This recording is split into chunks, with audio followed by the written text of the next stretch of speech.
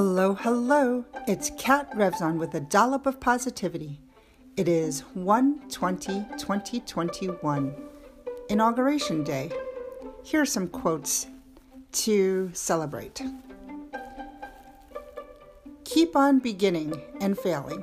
Each time you fail, start all over again, and you will grow stronger until you have accomplished a purpose.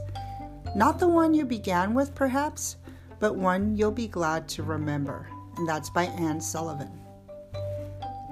Sometimes we can only find our true direction when we let the wind of change carry us. Mimi Kovic.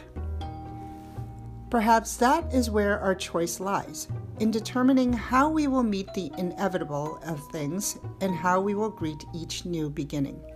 Elena K. Arnold. Challenges are gifts that force us to search for a new center of gravity. Don't fight them. Just find a new way to stand. Oprah Winfrey.